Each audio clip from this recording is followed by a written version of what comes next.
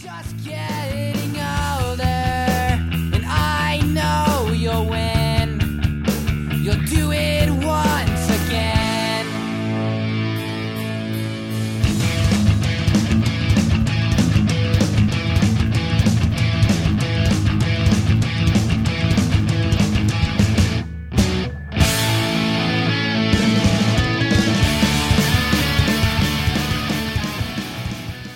Hey everyone, and welcome to another episode of Blink You'll Miss It, the Blink-182 discography podcast where every episode is over before you know it. I am James, your host, and this is episode number 71 for the song I'm Sorry. Now that is as opposed to the song Hey I'm Sorry, which we've already covered. I'm Sorry is the last track on Dude Ranch, it's track 15, and it is, I have to say, probably the most epic Blink-182 track that exists. You know, you have Green Day would eventually in 2004 put out American Idiot with two sort of rock opera style 10-minute songs on it, and those are very good. But this is where Blink goes through their sort of movements. It just feels like a big epic closer to the album. And I think it's sort of, you know, Cheshire Cat closes on 3 joke songs, and then this album ends with this song.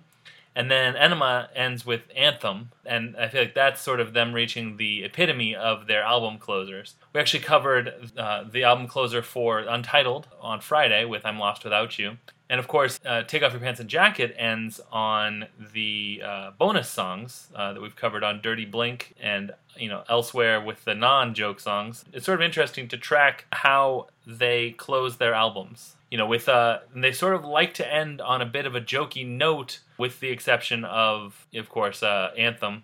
And even this song ends with a skit where I guess, I've never really understood this. Mark is peeing into a toilet, and then he pees a lot, and then the toilet won't flush or something.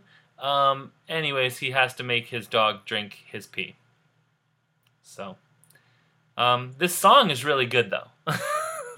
It has, like I said, it has parts. It kind of ramps up to fast-paced speed.